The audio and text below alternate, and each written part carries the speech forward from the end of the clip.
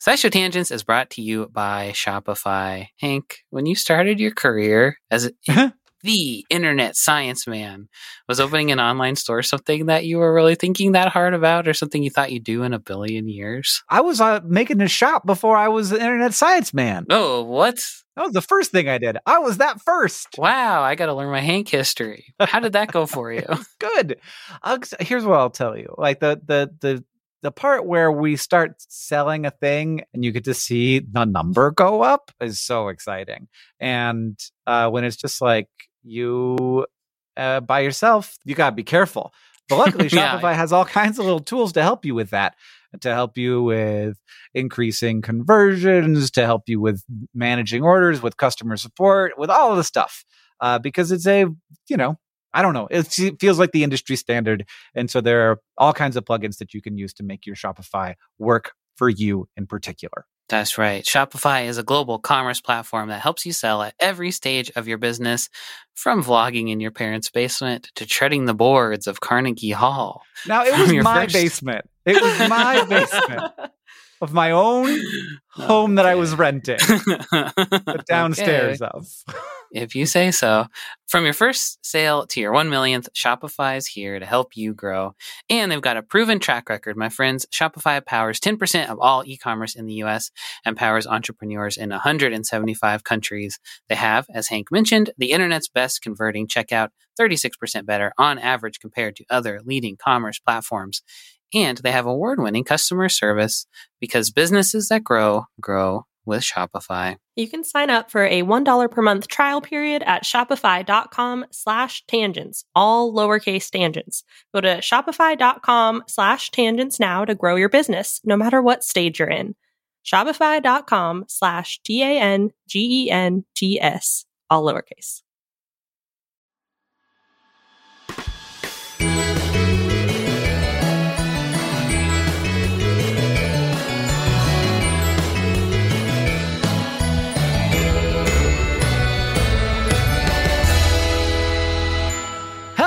Welcome to SciShow Tangents, the lightly competitive knowledge showcase. I'm your host, Hank Green, and joining me this week, as always, is science expert Sari Riley. Hello. And our resident everyman, Sam Schultz. Hello. You guys, I was just at the grocery store, and by complete chance, I noticed when I went to go get a Coke, there was a Coke that said on it, Coke Starlight. Coca-Cola Starlight, and then on the bottom it said space flavored. And I'm like, I'm about to go record a science podcast. I haven't heard about this. It's space science. It's going to be a spacey episode in general. I have to get this space flavored Coca-Cola. I tried to read the press release that Coca-Cola, of course, put out about this. And they said nothing about why it was space flavored. They were like, we worked very hard on this. No. We gave so much freedom to our creative flavor teams. They were able to work without constraints in a non-linear fashion to make whatever it was that this is. But at no point was it like, here's why it's space flavored. Like, space has these compounds that are aromatic and they smell like this, and so maybe if you concentrated space it would taste like this Coke. But I would like to know what you think this space Coke is going to taste like, and then I'm going to taste it. Oh, and you'll notice that it's like half drank already. But I wasn't paying attention for the first 3 or 4 sips. I was just very thirsty. I was having a spicy chicken stick, and so there's no tasting happened. I drank it, but I didn't taste it yet. The problem is any flavor I can think of for space is gross. It's like dust, or it's metallic. Dusty. I don't think either of those things are marketable enough that Coke would do this much of a push. They want it to taste good for sure. Yeah. They really. You'll notice it's also like red. I don't know if that helps. Yeah. It's like a dark red instead of brown. I feel like there's also at the grocery store, but a while ago. At the grocery store in Missoula, where there's the shelf of discarded, the lost toys shelf. There's nothing I love more than that shelf at the food farm with a bunch of things that nobody else wanted. I miss it so much. Just one end cap of complete, just unhinged food ideas. Mm-hmm. Correct. So on that shelf, at one point, there were Polar Seltzer for kids, Unicorn Kisses flavor. And Unicorn Kisses Polar Seltzer, if I remember correctly, tasted kind of like cotton candy. Like they just dump sugar fruit into it. Yeah. And so I imagine I could see that all those images of space looking like cotton candy. So my guess is that this space Coke tastes like Unicorn Kisses, which tastes like cotton candy. Samuel Schultz. Hank, I got some sore news for you, brother. What? I've had like 5 bottles of this stuff. You're addicted to the flavor of space. I hadn't bought a bottle of Coke for years. Yeah, we talked about this. This stuff's my shit. Oh, I love it. Wow. Yeah. So I can't weigh in because I know exactly. I'm all too familiar with how it tastes. Wow. You just keep going back for more? Yeah. You're gonna drink it and go, oh, I don't like it. But that's not going to stop me. I deeply doubt it. Like, I've looked at the ingredients, and it's got all the stuff I like the most. High fructose corn syrup. Yep. That's basically it. Artificial flavors, maybe a natural flavor is thrown in there. Who knows? Yeah, they got natural flavors. They got fruit and vegetable juice for color. That's it. It's not a very long list. No, I will say. It's good for everybody. you. Let's. It's good for you. Oh, the cap wasn't on, so I didn't get the noise. Oh, well.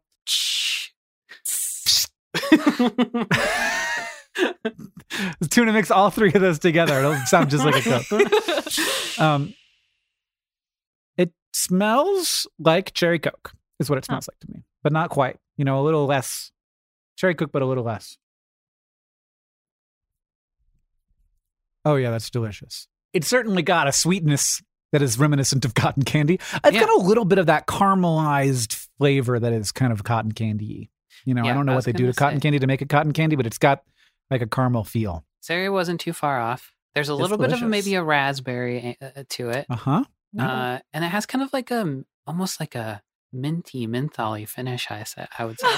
It does, yeah. I hadn't noticed that until you said it. It's got a little bit of a cool. It's got a little bit of a physically cool. Like you have an ice cube in your mouth or something. Oh, yeah, it's great. You're right. Mm. And you can just That's imagine what space yourself is like. Floating in space in a nebula, but you're alive. You're not dead.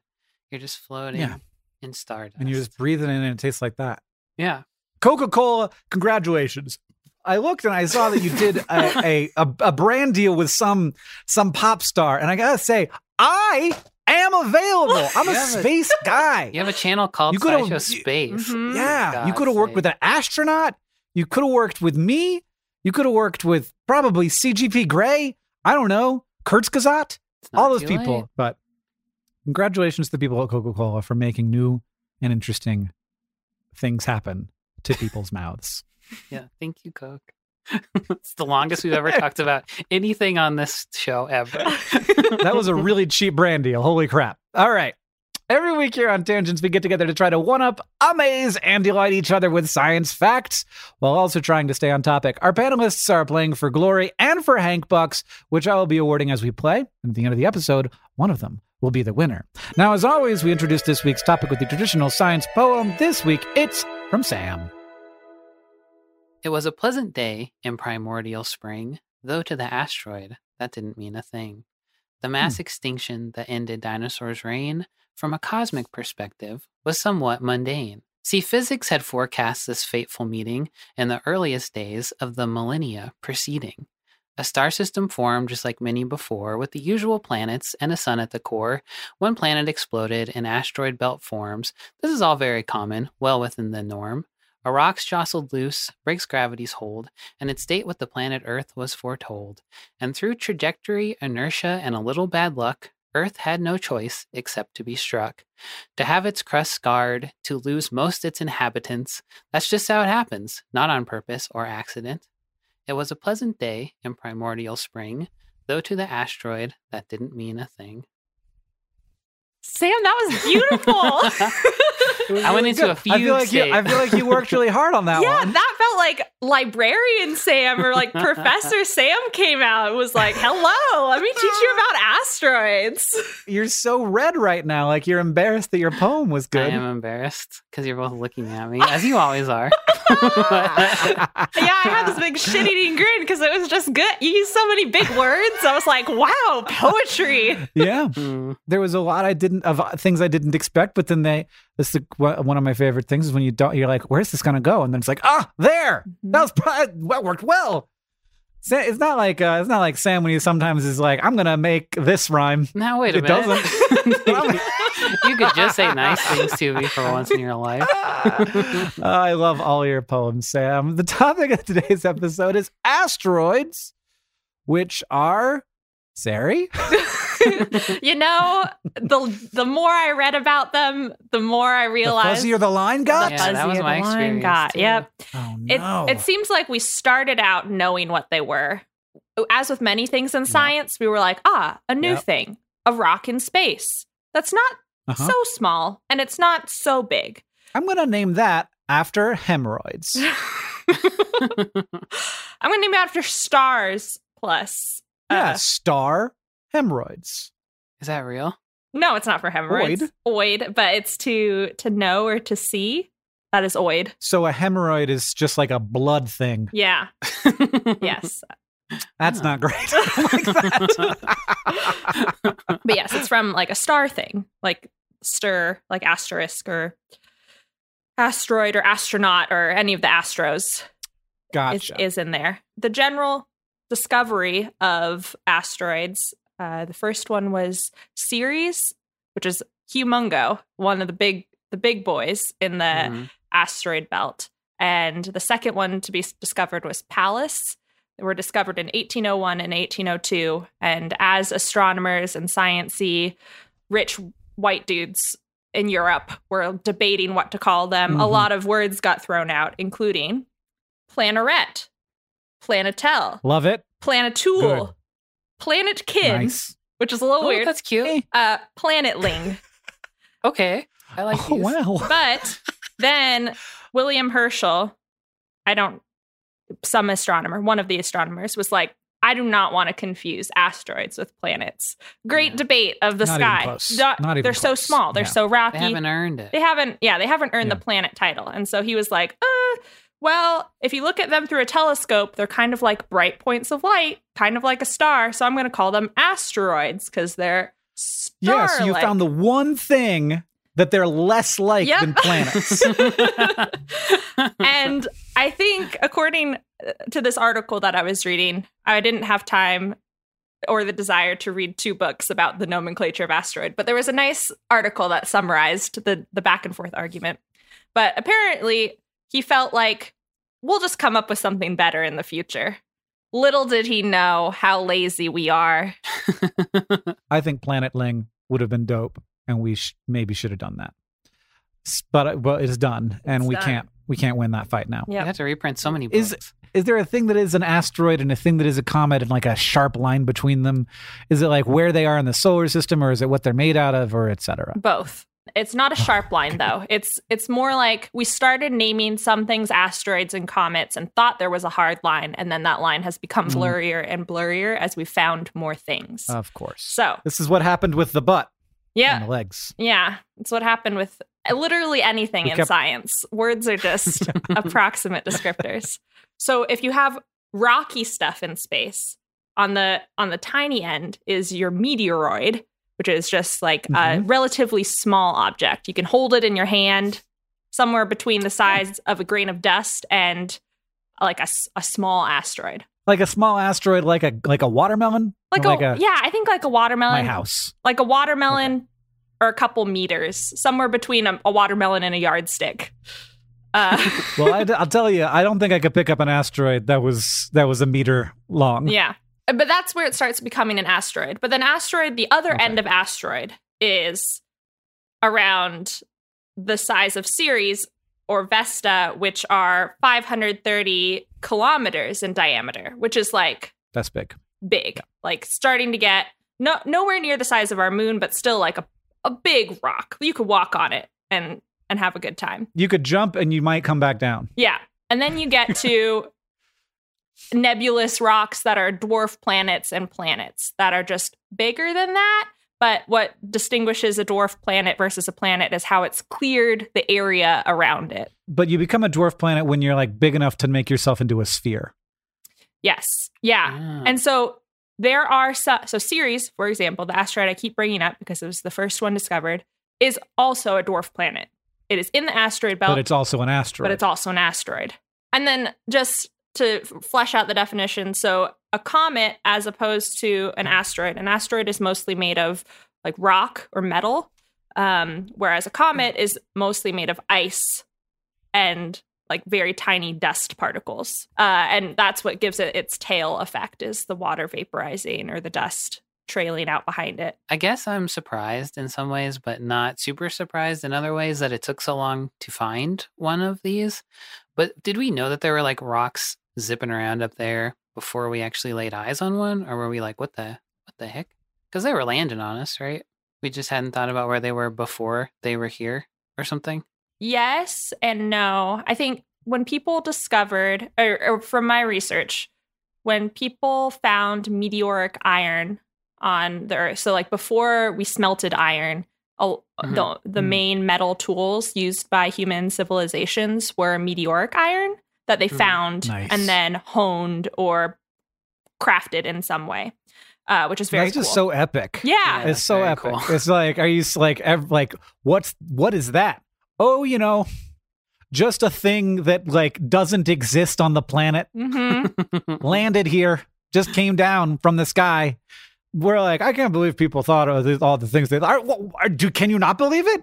What a strange universe. the only way to make a metal knife was to find one from stuff space. falling out of the sky. Mm-hmm.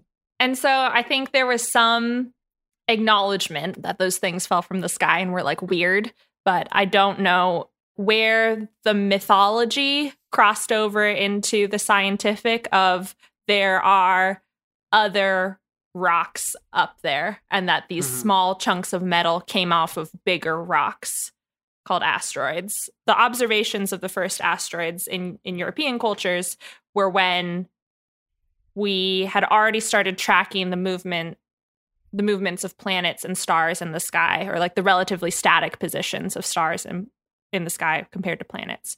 Then they would image the sky over and over again and find things that were moving in patterns unlike planets and unlike stars. And they were like, oh, this is a third thing. This is a rock in the sky. So I imagine anyone who was doing that kind of astronomical measurement also realized that there were more things in the sky. I just don't know in what ways it was recorded in history and in what ways that has been passed down knowledge-wise in a way that we can capture on this podcast. Like, I don't know. Who would have found asteroids beforehand? And like, there's probably a lot of like oral histories that include rocks from space, but I don't know them. Yeah, and also, what is space? Yeah, like it took us a long time to figure out what that space was. Yeah, that it was.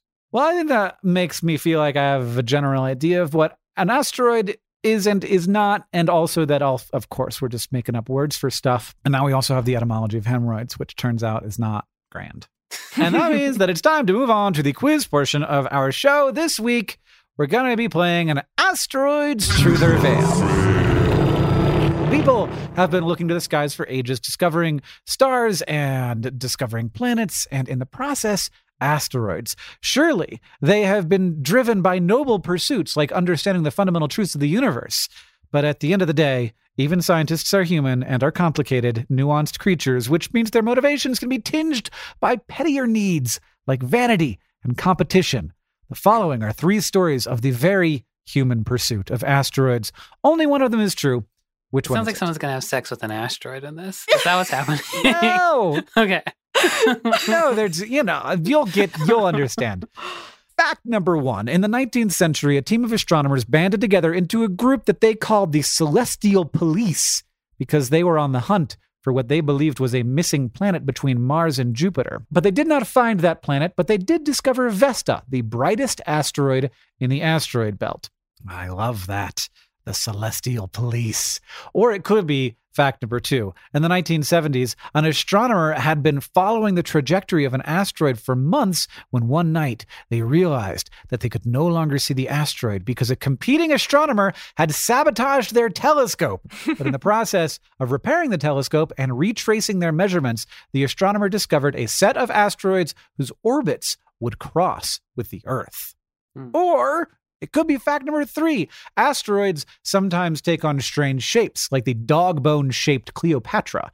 In 2013, a group of astronomers at JPL decided to create an office pool to see who could find a stranger asteroid than that. And the winner was 2014 RC, which won not because it looked strange, but because it is one of the fastest rotating asteroids ever discovered. So, is it the celestial police, the starry scientific sabotage, or the office pool discovery?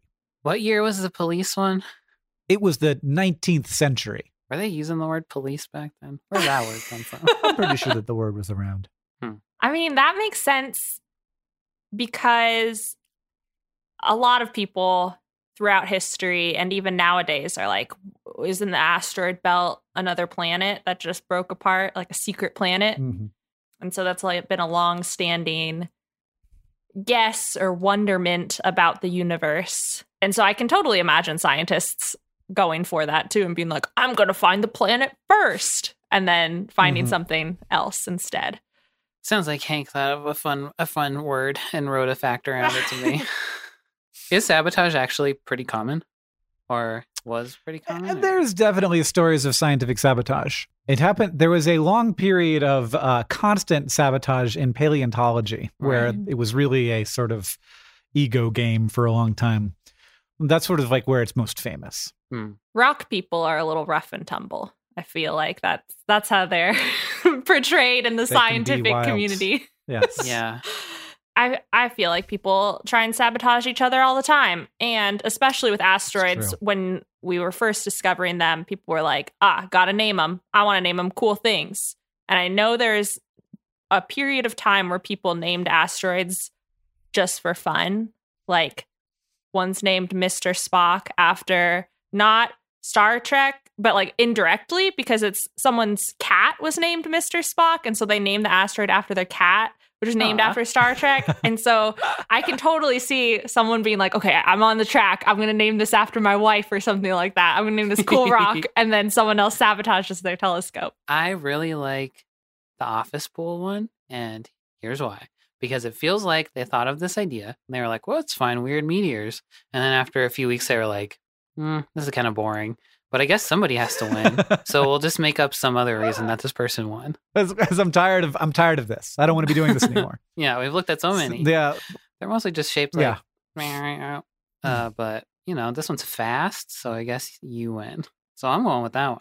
So what are you going to go with, Sari? I'm going to go with the first one. I'm going to start with the starry scientific sabotage because, Sari, that one, it was fake, but you got remarkably close to the reality. By accident. So the sabotage completely made up. Wouldn't be surprised if it happened, but as far as I can tell, the thing like that didn't happen.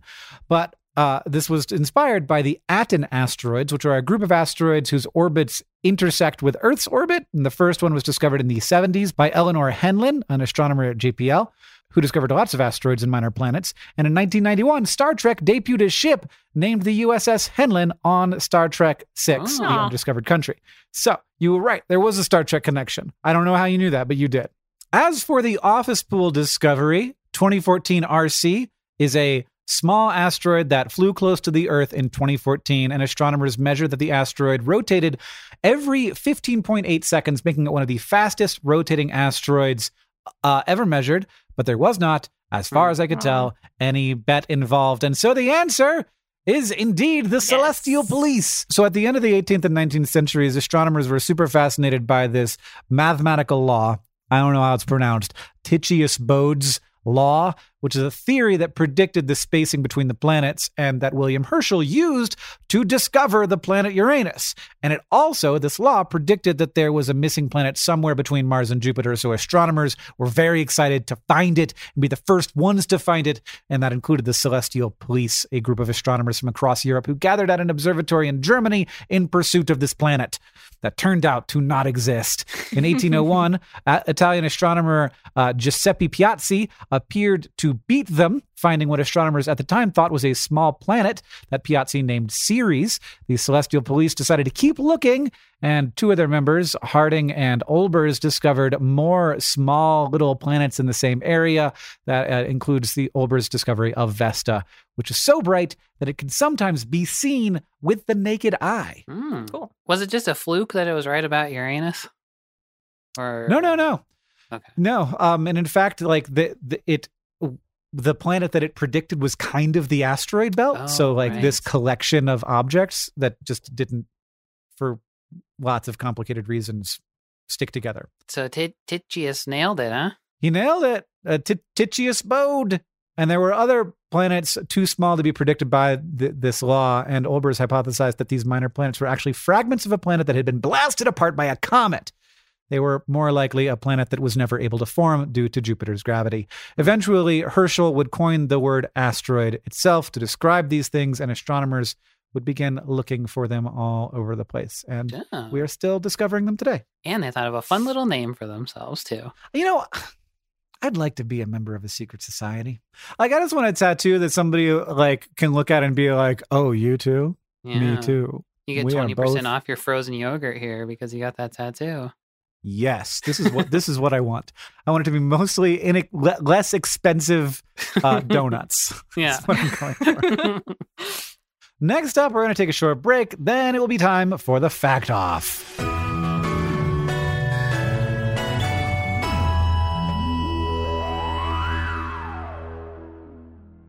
SciShow Tangents is brought to you by Rocket Money, a personal finance app that finds and cancels your unwanted subscriptions, monitors your spending, and helps lower your bills. I said it before, and I'll say it again. It's a subscription-based world out there. Video games, art-making programs, food delivery services. These things, they all have dang subscription services to subscribe to. And I don't want to cast aspersions? Dispersions? Yeah. Aspersions. One of those. Aspersions. Yeah.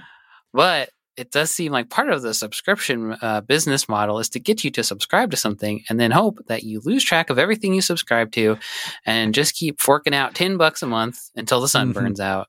And you know what? That's actually a pretty good idea on their part, but it's not such a good idea for your wallet. Your money is like a bean.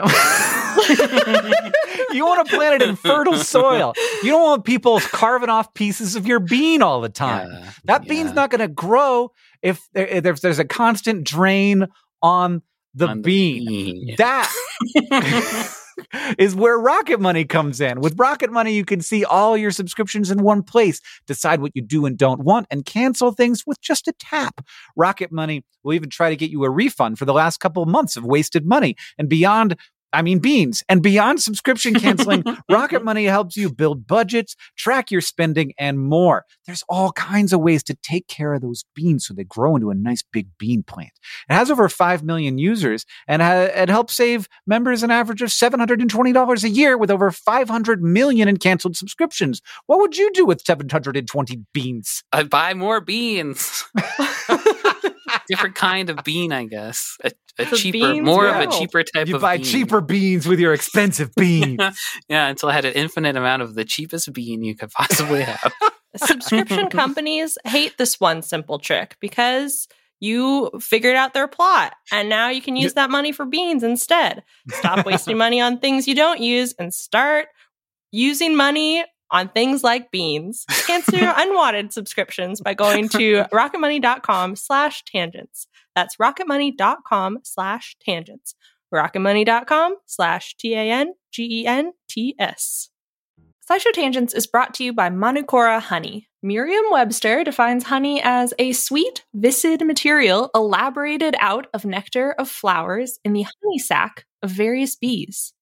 And that's all good and fine, but old Merriam and Webster used some words that I don't know and didn't really hit the mark when it comes to talking about Manukora honey. First off, Manukora isn't just sweet and viscid. It's got a rich, complex taste and a creamy, melt-in-your-mouth texture that you won't find in your average, everyday grocery store honey. And nectar of flowers doesn't cut it when you're talking about the nectar of the Manuka tea tree in New Zealand, the only nectar these bees feed on in the production of Manukora honey. In conclusion, Manukora ain't just your average boring dictionary defined honey. It's special honey. I know this firsthand. They sent us a jar, a squeeze bottle, and some honey sticks, and we've been sharing them around the office of their MGO 850 Plus, their best-selling honey. It's not the same. It's not what you're thinking of when you think of honey. Look, have you ever think to yourself, if like a company made grapes for the first time, we'd go nuts? I feel like honey is this way, where I'm like, if anybody like made this up, we'd be going out of our minds. But this is like if honey happened again. Did you like the honey, Sari? So I moved into a new place where there's no insulation in the walls. And so I've been drinking a lot of tea. And sometimes that tea needs a little bit of honey. And I initially poured in this honey thinking it was going to be grocery store honey. And then I was like, that's different. And now it's a little breakfast treat. It's a great breakfast treat because it's a little like it's for toast. I could put like this on my butter toast and I'm like, ooh, I'm having an experience. So Merriam-Webster also defines ultimate as the best or most extreme of its kind. Now that one fits Manukora to a T. Indulge in the best or most extreme sweet viscid material elaborated out of nectar of flowers and the honey sac of various bees from Manukora. If you head to manukora.com/tangents, you can get $25 off their starter kit, which comes with the MG 850 Plus Manuka honey, a free travel pack of honey sticks, a free wooden spoon, and also a free guidebook. That's manukora.com/tangents to get $25 off your starter kit.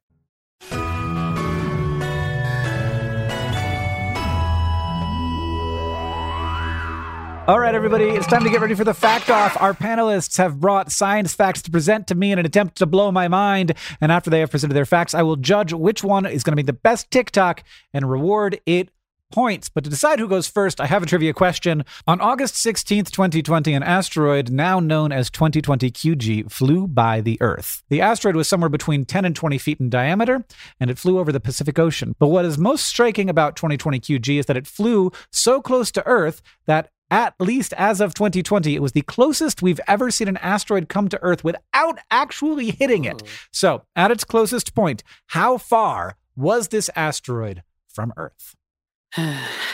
Okay. I feel like it wasn't close enough for me to have heard about it because I didn't. If it was like 10 feet. It's not that big.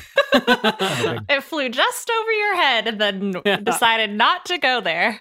I'm going to guess. I forget how far away the moon is. Isn't it like hundreds of thousands of miles I think, away? yeah. I'm like pretending I can do math to get it. I can't. 5,000 kilometers. You're going to say 5,000 kilometers? Yeah, that's my guess. All right. So it says 5,000 kilometers. Can I say miles? Yeah. Okay. It's 28 miles. Oh man. Oh god. It's a bird. It's Sam, a plane. That's not in space. That's in the atmosphere. Well, maybe it could have been in the atmosphere. Yeah, I guess probably would have slowed down and hit the planet eventually. It was around 3,000 kilometers, which is around 2,000 miles up. Ah, shoot, that's really far away. It's very, very close. Yeah. And really far away. This is very much the thing with space. It's always like it's very, very big and also very, very small. And it's very close and very far away. And it's very empty and very full. Mm-hmm. That's space for you. Sari, you get to decide who goes first. I'll go first. So ancient Egyptian jewelry is filled with some stunning gems, from the blues of turquoise and lapis lazuli to the reds of garnet and jaspers. But one scarab on a necklace from Tutankhamun's tomb stands out. It's a translucent yellowy green glass. And when researchers tested the jewel in the late 1990s, they found that it was much older than any Egyptian civilization.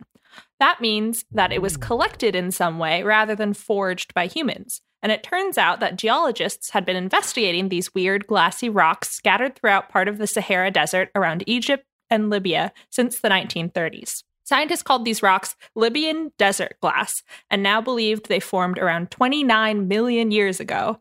But the way they formed is still kind of a mystery. Many think that it's an impactite, which is a category of metamorphic rock that forms because of the heat and pressure from the impact of a rock falling from space, an asteroid crashing down. So the two major hypotheses are either that an asteroid crashed into the sand and made a crater and a bunch of glassy rock chunks that have scattered over time, or that there was a huge explosion in the atmosphere, kind of like the Tunguska event or the Chelyabinsk event, that melted the rocks on the surface of the Earth below. And on the one hand, mineral analyses of these desert glass rocks, like the different structural elements or the chemical composition, are pointing towards the asteroid crash hypothesis. But the big thing we still haven't found is a crater in the Sahara Desert. And other places on Earth that have glassy impactites, like Darwin glass in Australia or Atacama Desert glass in Chile, have clear craters or meteorite chunks associated with them. And on the other hand, researchers who published a 2013 paper found a, quote, angular, black, shiny, extremely hard, and intensely fractured, end quote, rock in the Libyan desert that they called the Hypatia stone, and they think it's part of an asteroid that exploded in the atmosphere and then fell to the ground in little weird scraps rather than smashing into the sand. So people are going to be arguing. They've been arguing for a century, and the jury is still out. An asteroid was probably involved in some way, but it might take a while for us to keep piecing together the scraps of geological evidence to figure out how this cool yellow-green desert glass formed. Is it too sandy for a crater to form? I think there would still be impacts below the sand, like you'd be able to tell geologically. But I'm Look into it, scientists. Okay. Well, my thought was it got covered up by sand. Yeah. It's very sand moves around. Mm-hmm. Just like some sand blew over it. But like I also not a rock person. And so I'm sure that someone's thought of that. Well, I don't know. If they hadn't, our names get to be in the paper if they're right, right? Yeah. My name is Hank Green and I have a podcast. Listen to my theories. Have you considered that sand moves? Oh, I see. Okay. So it's the whole it's not like it's actually carved out of this glass. Mm-hmm. Whoa. I gotta say, it looks delicious. I want to eat that scary. What do you think it would taste like? You know, yeah. Lemon candy. Come on. Nah, juicy pear. Oh. I think It's like a juicy pear Jelly Belly. The gummy bear, the white gummy bear, whatever flavor that is. I mean, also this piece of jewelry is just gorgeous, and I love the idea that they just like somebody found a piece of glass and was like, I gotta give this to. You know who's gonna like queen. this? Tut. He's gonna love this shit. This kid's gonna love a shiny rock. Libyan desert glass, very cool. Sam, what do you got? Hey, I have a similar story, but more sad. Deep Impact, Armageddon, Don't Look Up. Hollywood loves to fantasize about the destruction of Earth, or at the very least society, via an asteroid. And it's a concept that seems pretty well relegated to the world of blockbusters to us. But is it? An indigenous culture dubbed the Hopewell inhabited a lot of the middle of North America, centered in the Ohio River Valley area from around 200 BCE to around 500 CE, and they have quite a legacy to this day. The Hopewell people are known for their elaborate earthwork burial mounds, irrigation systems, and religious monuments, which are some of the largest earthwork structures in the world, or maybe the largest, as well as their metalworking and extensive trade networks. And DNA analysis shows that several different indigenous nations are descended from the Hopewell people. But there is a bit of a mystery surrounding the end of Hopewell society. By the late 400s, according to archaeological findings, their culture had declined significantly, and there's never really been a good explanation for why that is. But in February 2020, a group of researchers proposed an answer to this mystery straight from a disaster movie. A massive asteroid exploded in the upper atmosphere, causing repercussions that destabilized the Hopewell way of life. So their largest piece of evidence is the fact that when you dig down to the layer of dirt that was on the surface in 400 BC, you find a layer of charcoal. In fact, remnants of wooden structures from around that time at every Hopewell site that they looked at show evidence of being scorched. And organic samples from around that time also show evidence of being burned. And the evidence suggests that all of the burning in all of the places was happening at the same time. So, like, it could have been big wildfires, a big war, or even a volcano, except that the layer of charcoal soil also contains high amounts of platinum and iridium, which are both commonly found in meteors. Weird. And that jewelry and metalwork that I mentioned earlier, it contains metal forged from dang meteorites. So scientists have known that the Hopewells used meteorite metal for a long time, just like everybody was using that kind of metal back then, which is, I think, what put them on this line of thinking in the first place. And on top of that, there's cultural evidence of the meteor, too. So there's oral history from descendants of the Hopewell that includes stories about the day the sun fell out of the sky, or like creatures coming from the sky and causing havoc. And a very wild detail, there's even an earthwork shrine that looks like a big meteor with a tail streaking out the back of it. And researchers say that their evidence suggests that it's both located fairly near the epicenter of the asteroid's explosion, but it's also oriented the same direction that the meteor came from. So, like, the tail and head of it are pointing the right way. So based on this evidence, the meteor is thought to have exploded above the Earth sometime around the 400s, demolishing crops and structures in an area thought to be around 9,200 square miles, which led to food shortages and displacement, which led to the dissolution of like major population centers that the Hopewell people lived in the Ohio River Valley. So the next time you're watching a movie where an asteroid wipes out civilization, remember that just because it hasn't happened to us doesn't mean that it hasn't happened. Well, I mean, this is the thing. Like, the Tunguska event happened in recorded history. We've got pictures of it.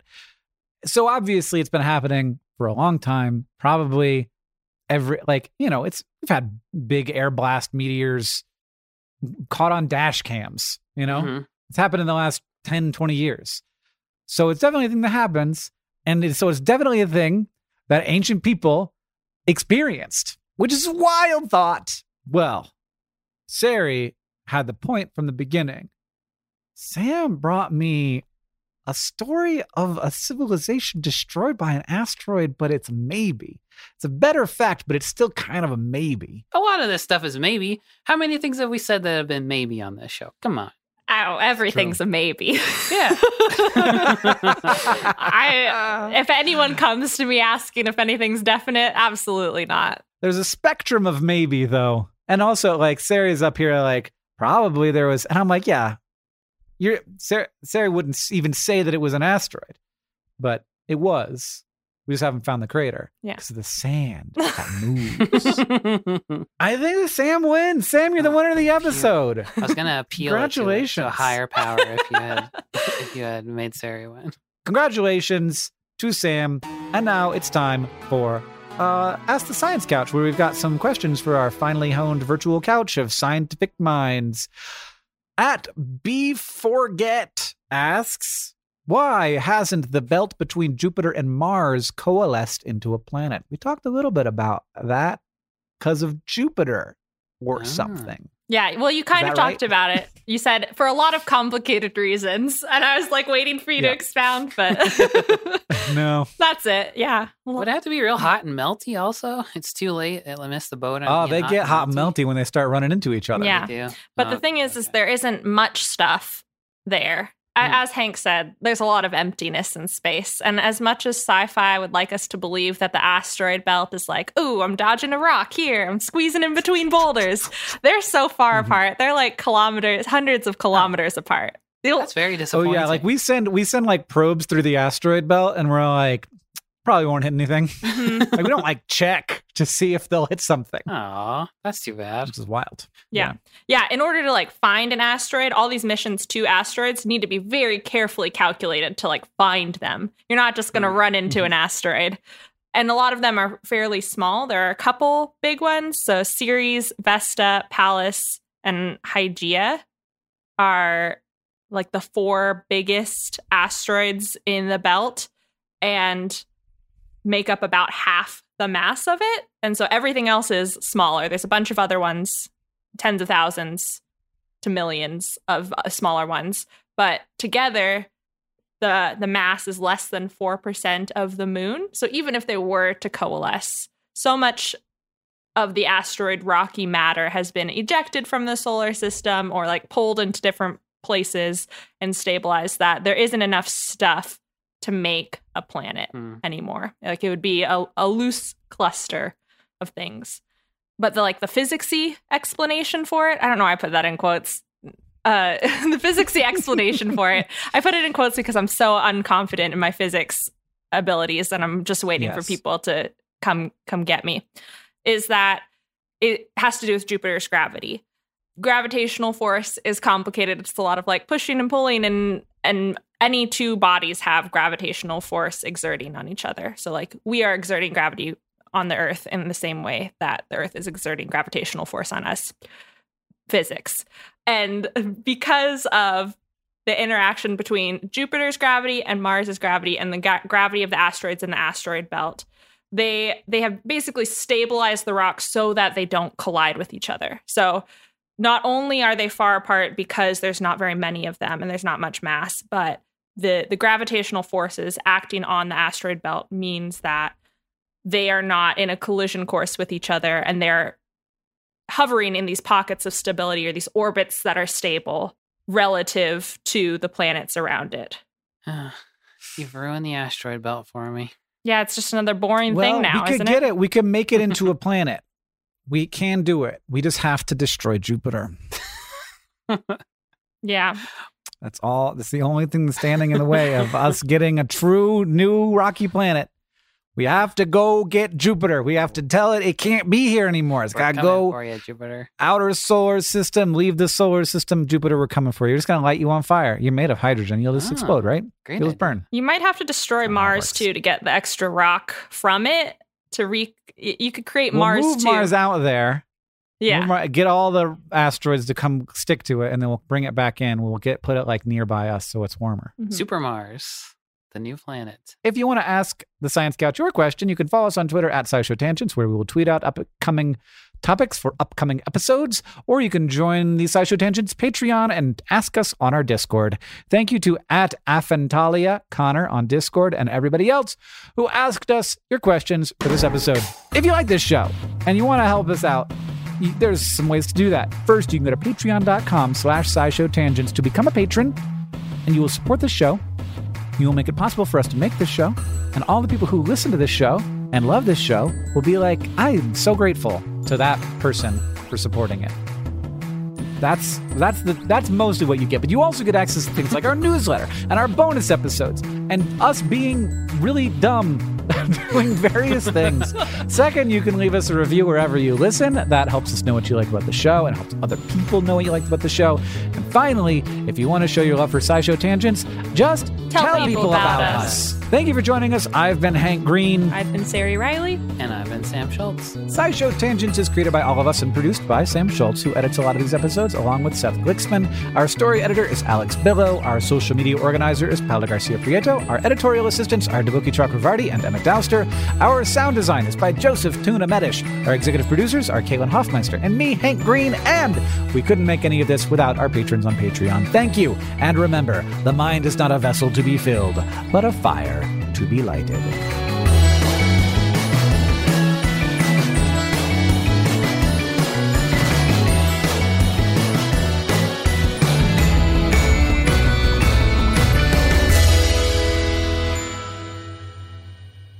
But one more thing. Before we had a specific word for asteroids, people used more general words for objects in space, like meteor, which comes from the Greek meteoros, an adjective that means high up or raised up. And that same adjective also gives us the medical term meteorism, which is where so much gas builds up in your gut that your abdomen bloats out. There are a number of different causes of meteorism, from appendix issues to bowel obstruction, but one super common symptom is, as you might expect, excessive farting. So meteors are just rocks in the sky, but meteors in our body are just a bunch of farts waiting to be unleashed. I mean, well, a meteor never landed on anyone's ass or anything that you could find. No, I couldn't find a single butt meteor. No one wrote about sticking meteoric iron in their butt, so I had to go. I mean, with I'm sure somebody's else. tried it. Yeah. Oh, I'm sure. Yeah. You gotta Yeah, that's the new homeopathic trend is whatever you can fit up there. Really, just make sure it has a flared end, and cross your fingers.